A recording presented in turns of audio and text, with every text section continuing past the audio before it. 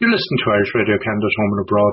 And the British Isles Family History Society of Greater Ottawa have their annual conference coming up later in the month. And you can get all the details on that on bifisco2021.ca. That's BIFHSGO 2021.ca. And the registration is open there also. And on Sunday, 26th of September, at noon our time until 1:30, seeking the Primrose Girls, 50 Irish immigrants to Canada from a small Galway town. And that'll be with Martin Curley. And Martin is going to describe about the Montbellew Orphan Girls Project, the Primrose Girls. Martin, thanks a million for coming along for a chat and giving us a little teaser on what somebody can expect to find when they turn up at your presentation. Austin, thanks very much, and a warm hello to your listeners there. Thanks very much for having me on in your program. Basically, I'm going to be talking about the girls who were sent out as a part of assisted immigration to Quebec in the summer of 1853. For most people, when they talk about An Gcuireadh the Mór, the Great Hunger, or the Great Irish Famine, they usually talk about the year 1847. But it was much longer and more extended than that, and especially here in East Galway, which got hit hard, like neighbouring counties Roscommon and Mayo. And because of that, there was a huge exodus of our people. And what we're trying to do here in Montbellew and the greater East Galway area with several community groups is to reach out to our diaspora and to say, we want to bring you back home. And one of the ways that we're going to be doing that is to just publicize some of the names of the girls. Girls like Mary Raftery, or Peggy Lohan, or Biddy Malloy, or Biddy Breheny, Winnie Dowd, Mary Kincannon. These are all East Galway names, and people might not be familiar with those names. But what I'm going to be doing at the talk is going to be exploring some of the reasons why those girls left East Galway at that time. They went down to Limerick and they got a ship that was chartered for them by the Board of Guardians. So basically what's going to happen in Galway and the rest of the country at that time, the workhouses are full to capacity and sometimes even more than capacity. In Ballinasloe, which you're very familiar with yourself, the workhouse there actually had to go out and to go into other places. One of them was a brewery, which they converted then into a girls' workhouse just for the girls. And some of our girls would have been there before they came to Montbellew in 1852, because Montbellew itself, the workhouse, wasn't built until then. So what we're trying to do is to publicize the names of the girls and to give a little bit about the background of their lives. And then to say to people, to your listeners and to everybody else, help us to find them. Because while some of their comrades had gone to Australia in the previous autumn, in November of 1852, we've been very, very lucky in terms of the Australian records, where an awful lot of those girls, when they married, they got registered, were able to trace them, and then through DNA, able to reconnect with their descendants. And many of their descendants have come back to East Galway. The same, unfortunately, isn't true of our Canadian diaspora. And that's where, hopefully, through the conference, through the kindness of yourself in the radio show, we're able to reach out to a far greater audience and to say, you know, have you got any of those surnames in your family history? Can you look? Have you done a DNA test? The East Galway Ancestor Project is up on a website called gedmatch.com. That's GEDMATCH. And if you have done a DNA test, you can just go and download your DNA onto that and join the East Galway.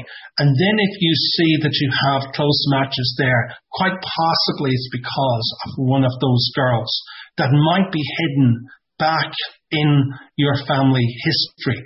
It's, after all, 175 years since the start of the Great Hunger. So that's quite a few generations in Canada. For us in Galway, though, it's only 3 to 4 generations. My own great-grandmother, who grew up who lived rather in my father's home house when she was quite elderly, was a survivor of An Gorta Mór. She was Nora Donlan, and she was born in 1844. So that's how close that we are to people of that era.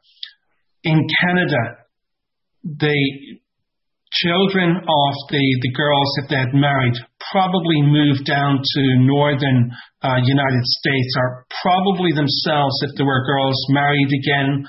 The family name might be lost after 2 or 3 generations. And that's why it's important that if DNA is there, then we're able to kind of like gather it up. So my talk will be basically about how we can use that and how we can use the history of the girls as well to compare them to other refugees, and especially in light of what's been going on in Afghanistan in the last few weeks and in other places throughout the world, to show the context of what these young girls had to go through. When we look at the Afghani ladies soccer team having to flee because of persecution, in our case, the girls are going to be fleeing because of hunger, because of want, because of the devastation that happened because of An Gorta Mór. But it's the same story. They couldn't have a life for themselves in their homeland, so they had to go to somewhere. We are so grateful to Canada. We're so grateful to the United States. We're so grateful to England. We're so grateful to Australia and New Zealand, and for other many countries for taking our refugees in at that time. Because without them, unfortunately, the calamity that was An Gorta Mór, with over 2 million dead by the time it ended in 1853-54, would have been much more disastrous. So highlighting all of that will be a part of my presentation, Austin. So Martin, you mentioned there a particular challenge is that because women, when they marry, change their name, and you go 2 or 3 generations, and that link is very hard to reestablish. I know even in my own case, I've done my autosomnal and I've done my Y, because I've been trying to get back even on my father's. And when I put it up on GEDmatch, I'm not turning up any more Comertons, which is frustrating. And then on the autosomnal side, I'm seeing names that don't mean an awful lot. So I guess where it comes together is that in a project like the East Galway project, because you have a team effectively looking at this with a bigger database, that you're able to pull some of the loose ends together. Exactly, Austin. We have over 3,000 DNA tests up on the East Galway group. And when you speak about a team on the East Galway Facebook page, the East Galway Genealogy Facebook page, we have an incredible amount of members who will willingly help out, reach out, and do some research for people as well to help them.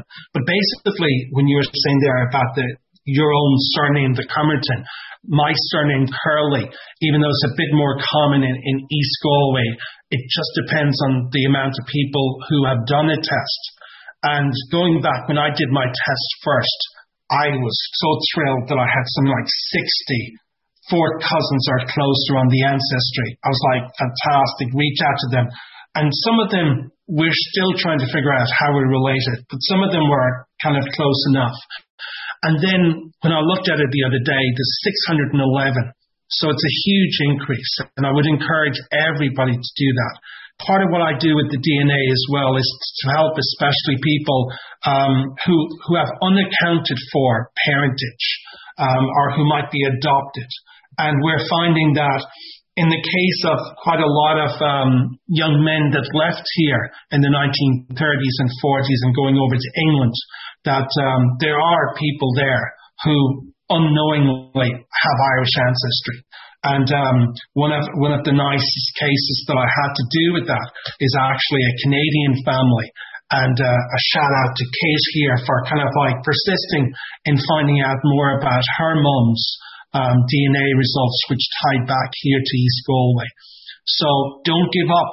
There will be Comertons there, but as you said, there are people who married and the name kind of like, has drifted.